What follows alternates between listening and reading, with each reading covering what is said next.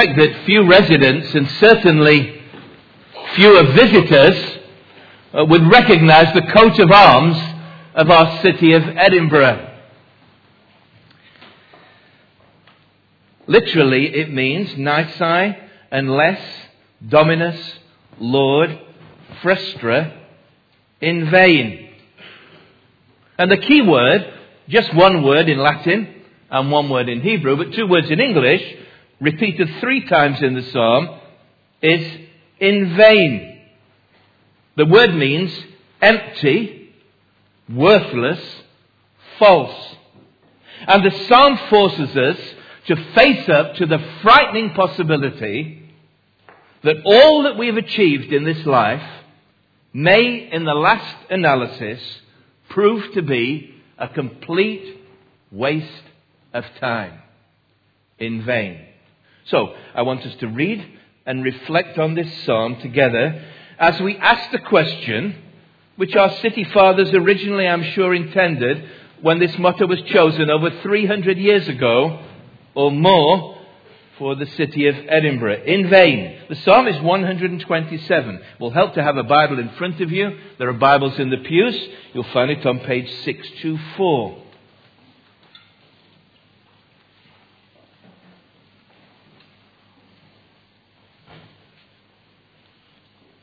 Psalm 127. You'll see it's entitled A Song of Ascents. It's actually the 8th of 15 successive psalms.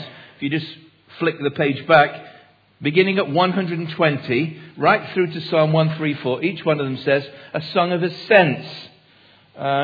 It's called that because people believe that these psalms were sung by Hebrew pilgrims as they ascended from all parts of Israel up to Jerusalem, the capital city, and then as they ascended up the steps into the great temple that was built there to worship the Lord. Songs of Ascent. So let's read what it says, and then we'll reflect on it. Unless the Lord builds the house, its builders labor in vain. Unless the Lord watches over the city, the watchmen stand guard in vain. In vain you rise up early and stay up late, toiling for food to eat, for he grants sleep to those he loves. Sons are a heritage from the Lord, children a reward from him. Like arrows in the hands of a warrior are sons born in one's youth. Blessed is the man whose quiver is full of them. They will not be put to shame when they contend with their enemies in the gate. This is God's word. Notice first of all the background to this psalm. It's a background the background is that of human activity. And in particular, this human activity is centered on 2 universal preoccupations. That is, things that human beings focus on, worry about, are concerned about, no matter what culture they belong to. Is this booming a little bit of feedback here? Are these mics off now? I'm just wondering if I'm getting some feedback from those 2. That's fine. Okay, thank you. So these 2 universal preoccupations. The first of these you could call creativity. Look at the beginning. Unless the Lord builds the house, its builders labor in vain. The psalmist uses the verb build and the noun builders to describe what human beings do. The builders are building a house of brick, or maybe in those days mud, as still is the case in many parts of the world today. But the word house here has a broader meaning, to encompass the family who live there, the occupation of the head of the house, or even an extended business. I suppose a parallel in Britain would be the House of Fraser, describing a rather large business empire.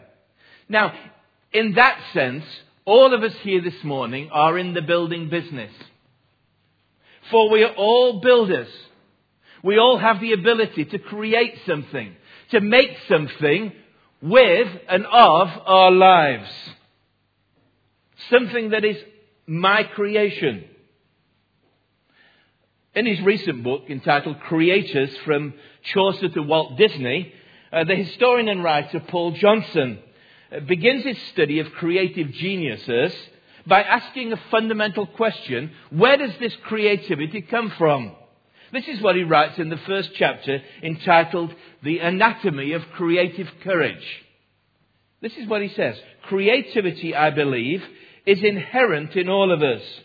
We are all the progeny of Almighty God. He says, God is defined in many ways: all-powerful, all-wise, all-seeing, everlasting, the lawgiver, the ultimate source of love, beauty, justice, happiness. But most of all, He's the Creator. He created the universe and those who inhabit it.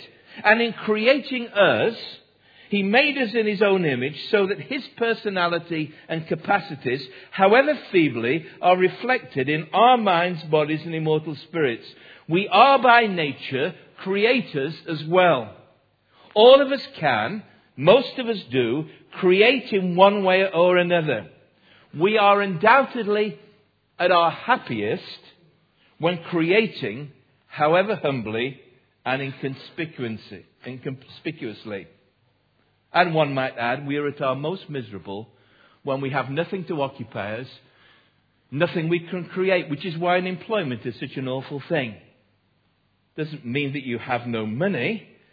Does mean that, of course, but it means your life has little meaning.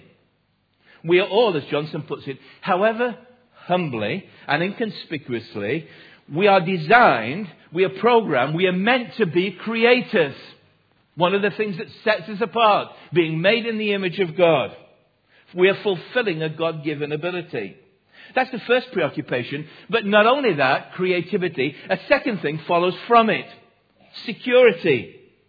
We want to protect or preserve what we've created. Look at the verse again. Unless the Lord watches over the city, the watchmen stand guard in vain. Now the image shifts from the home to the city. A city which needs to be protected by watchmen on the walls, sentries on duty. The original reference is clearly to the great city of Jerusalem. When this psalm was written, you didn't need to tell the people of Israel that your livelihood, your future, all that you own is dependent upon those guys who march around the walls and stop enemies coming in and warn us of invaders. Otherwise, if they're asleep, your city may be invaded and all that you've built, all your wealth, all your home, even all your family may be wiped out in an instant. Now, today such images, of course, are replicated in a city like Edinburgh with its castle.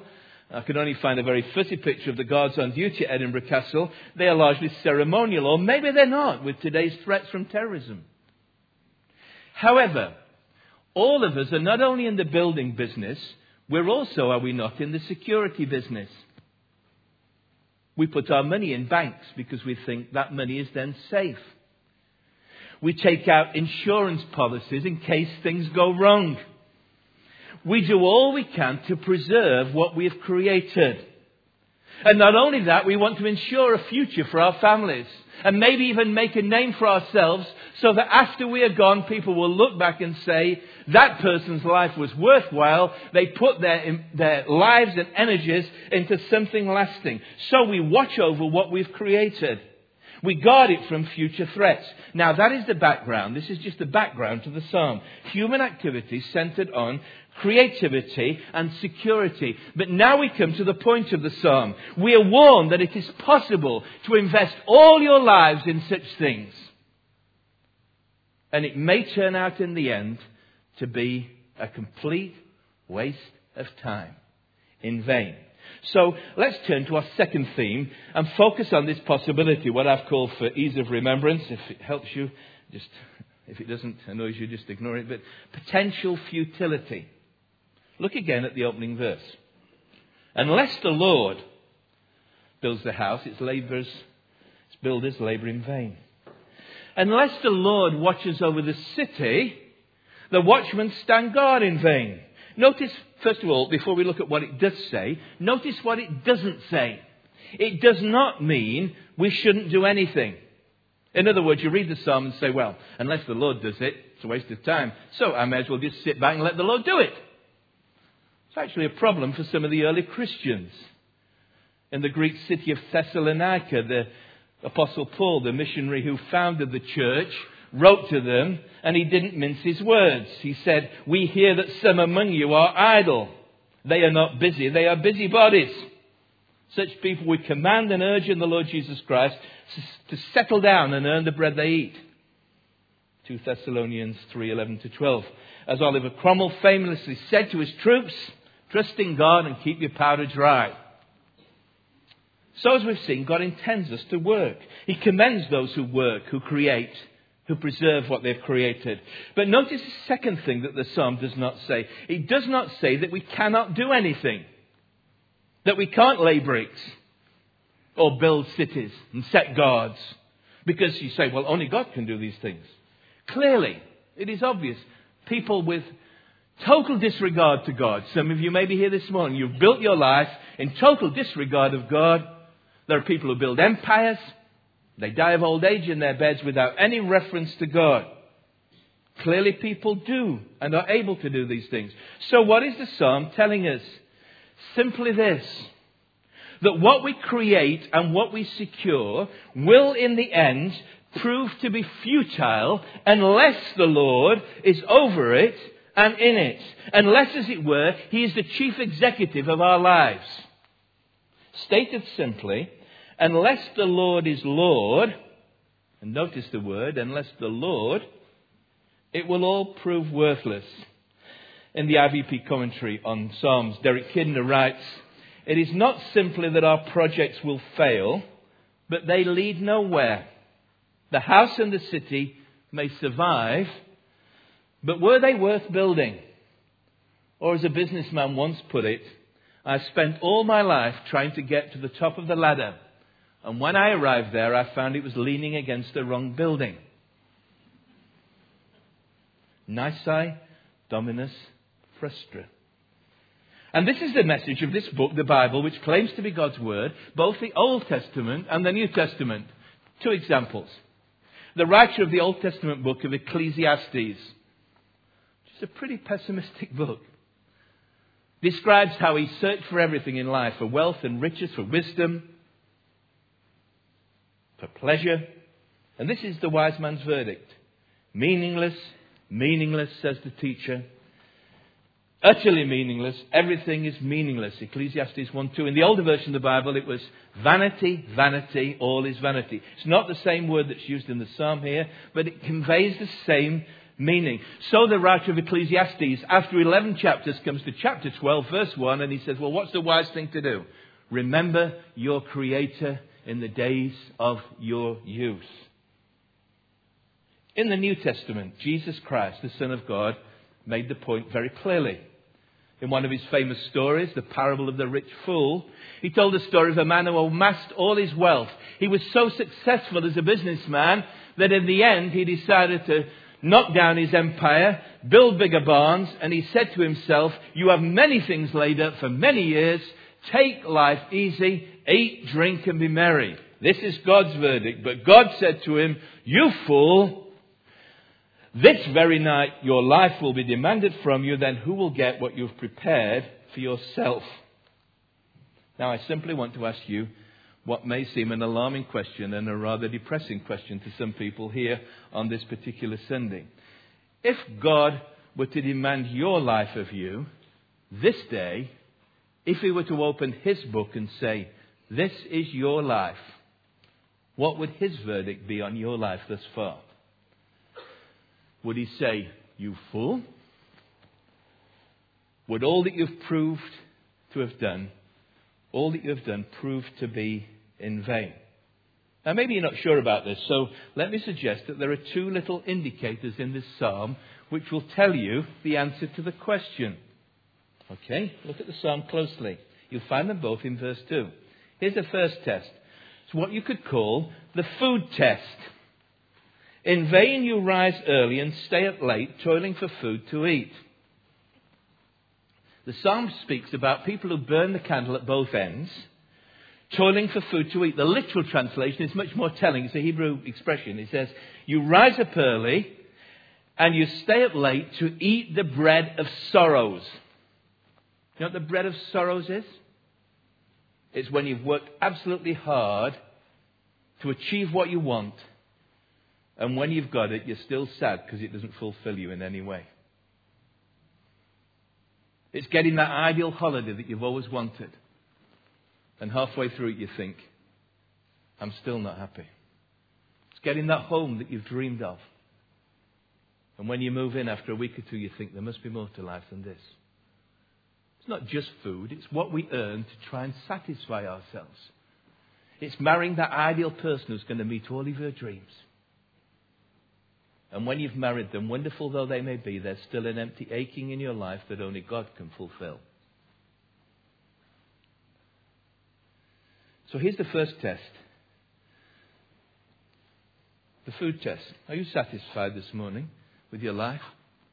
Or are you sad? Are you fulfilled or frustrated? There's a second test as well. These are the kind of things your doctor asks you, by the way, as well, when you go and you're feeling a bit down, you know.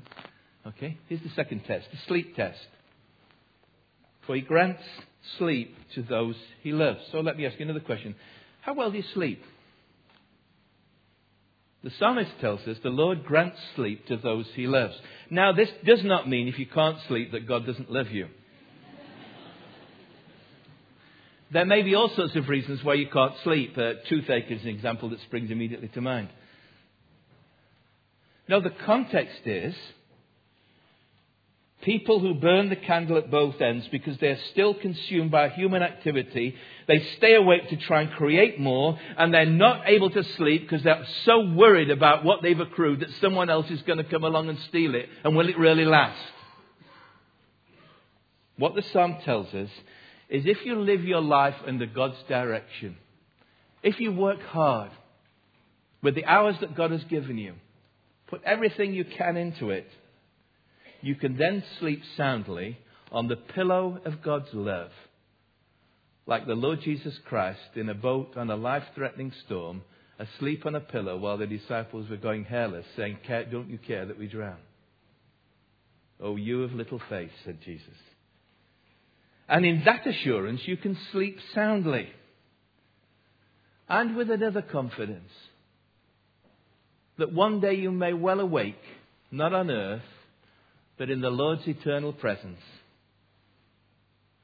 And you'll awake with confidence in Him, knowing that your life has proved not to be in vain. And I simply ask you this morning, how well are you sleeping? As someone put it, do what you ought to do and the Lord will take care of what you cannot do. Now, the great danger, I believe, for many of us, particularly those of us here this morning who are professing Christians, is not that we are work shy, but that we tend more towards the other extreme, to be workaholics. And when you're a workaholic, you know what it shows? It shows that you rely too much on what you do rather than on what God does. And perhaps that's why the psalm concludes in the second half with a third theme, which I want to call divine generosity. Preached on this psalm before, those of you who keep records and can even check on the website. Thought long and hard about this psalm this week, and I've come to a different conclusion. Preachers sometimes do this and not always admit it, but okay, here's what I think what this psalm is really about at the end. It's about divine generosity. On a day when we've given thanks for the birth of children to 2 families, the psalm focuses on such families. In fact, it focuses on large families. Do you notice? Sons are a heritage from the Lord.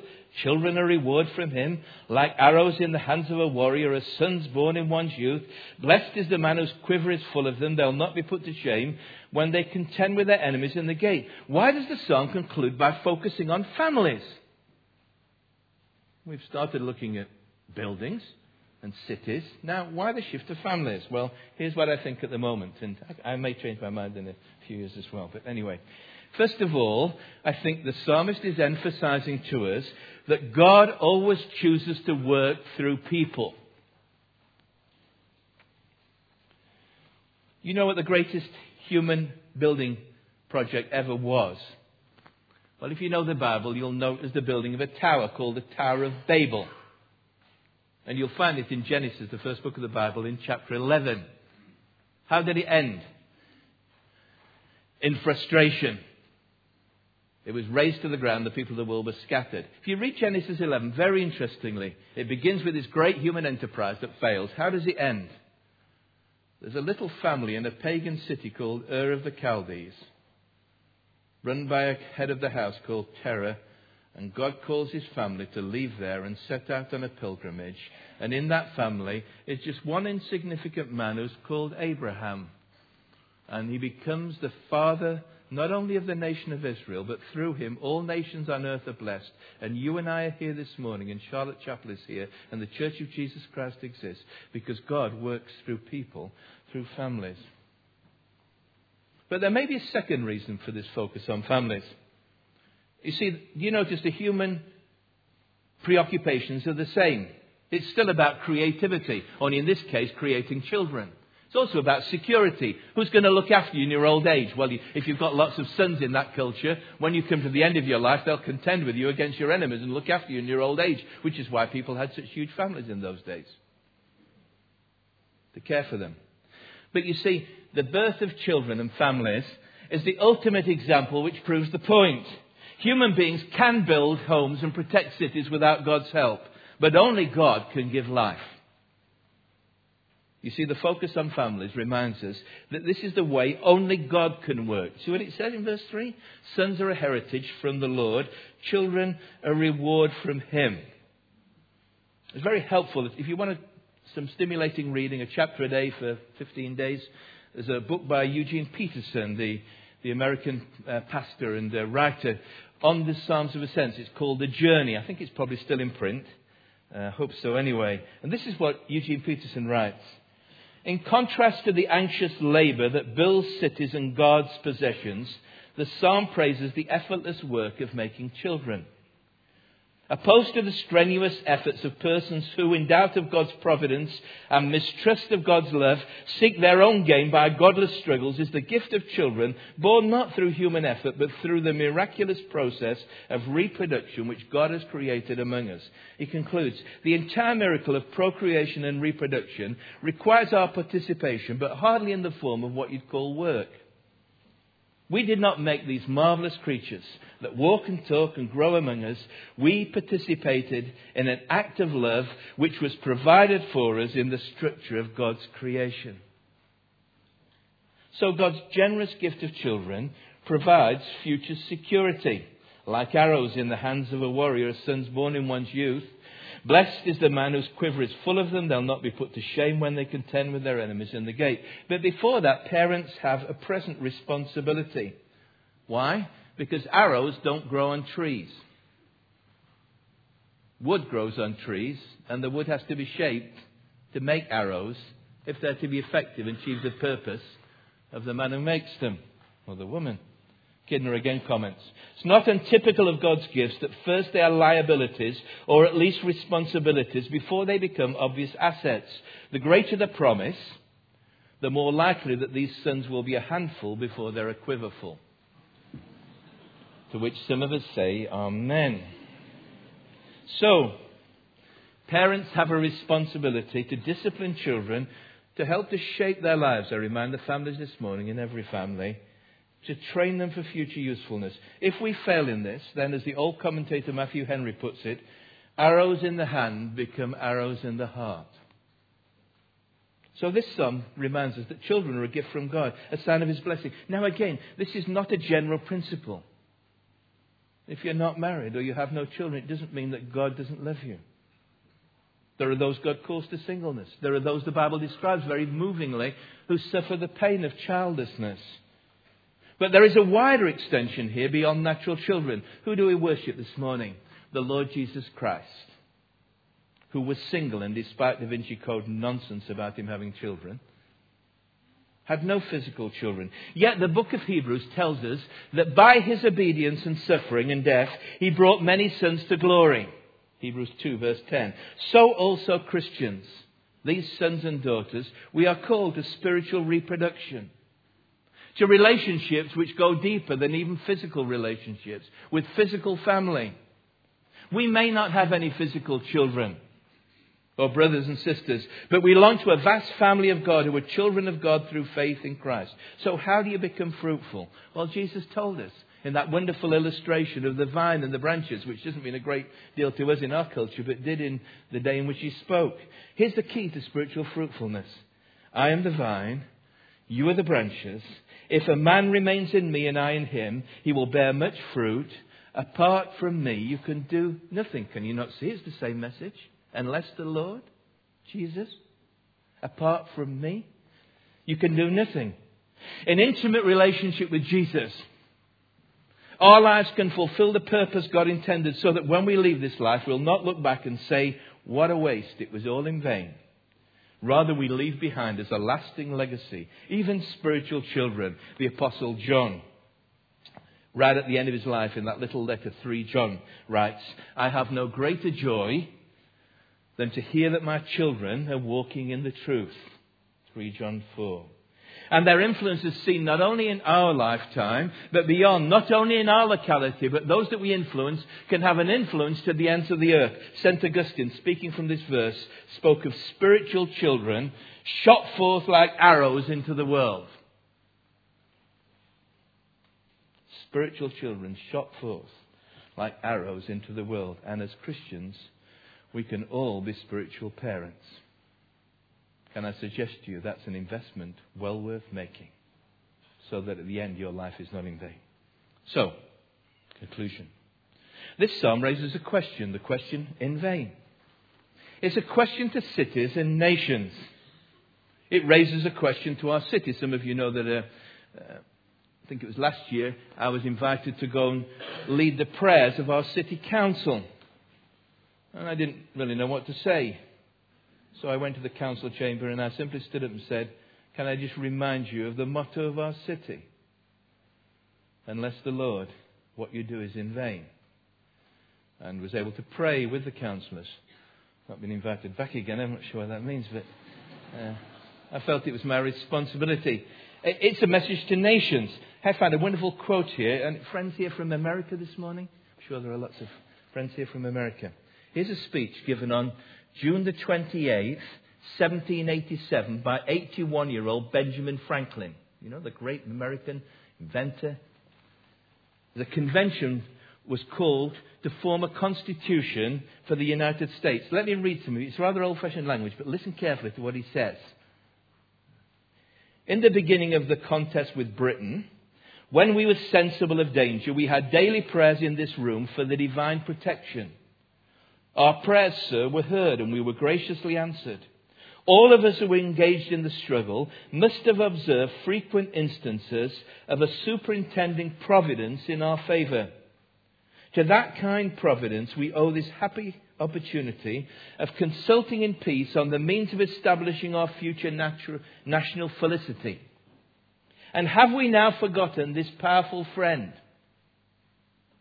Or do we imagine we no longer need his assistance? I have lived for a long time, 81 years. And this is what Benjamin Franklin says. The longer I live, the more convincing proofs I see of this truth, that God governs in the affairs of men. And if a sparrow cannot fall to the ground without his notice, is it possible or probable that an empire can rise without his aid? And here's what he concludes. We have been assured, sir, in the sacred writings that except the Lord build the house, they labour in vain that build it. I firmly believe this, and I also believe that without his concurring aid, we shall proceed in this political building no better than the builders of Babel. A challenge to the USA. A challenge to Britain. What are we building? But the psalm also finally asks a question to individuals. What is the verdict on our lives? Is it in vain? That's why I chose to ask David and Cameron to read that wonderful story that Jesus told. It's a story about builders, wasn't it? Jesus said there were two builders. One of them built on rock, one built on sand. Great storm came along. One was raised to the ground, the other one stood firm. Everyone who hears these words of mine and puts them into practice is the wise man who builds his house on the rock. You can sit in Charlotte Chapel this morning, hear my sermon. You can hear sermons every week. You can read this book every day. You can listen to every one of our sermons on tape. And in the end, you can be a fool and your life can be in vain because you've heard it, but you ain't put it into practice. There is a sad postscript to this psalm, and this really is the end of what I want to say this morning. Did you notice at the beginning? Just look again. A song of ascents of Solomon. Scholars are not sure whether this psalm was written for Solomon, maybe by King David, his father, before his son became king, or whether it was written more likely by Solomon. Either way, there's a close link with Solomon. There's also a close link in verse 2. For he grants sleep to those he loves. Before Solomon was born, the prophet Nathan, the one who faced David up with his sin and his adultery and murder, came to David and said, you're going to have a son. He's called Solomon, but he's going to have another name. Jedidiah, which means beloved by the Lord. It's the same word and phrase that's used here to describe the one whom God loves. So Solomon is a privileged child loved by God. And if you know the Bible, you recall that Solomon made a promising beginning. He was allowed to build this glorious temple to the Lord. The Lord appeared personally to him, and he promised great blessing on Solomon and his nation. But he also issued warnings to Solomon if he was to depart from the Lord and his word. And they were warnings that Solomon sadly ignored in his later years. His building projects became disastrous. His kingdom ended up as a ruin. And his multiple marriages to foreign women were an absolute disaster, so that shortly after his death, the nation of Israel was torn apart in two, and a once great empire was never brought back together again, because this man ended up a life lived in vain. A tragic ending. There's a sad postscript. See, it's not just important to have Nisi Dominus Frustra over the motto of our city or even our lives. You must put it into practice. And I simply ask you this morning, have you? Have I? That is the question Psalm 127 asks each of us to consider this morning. Is it all in vain? Let's pray together.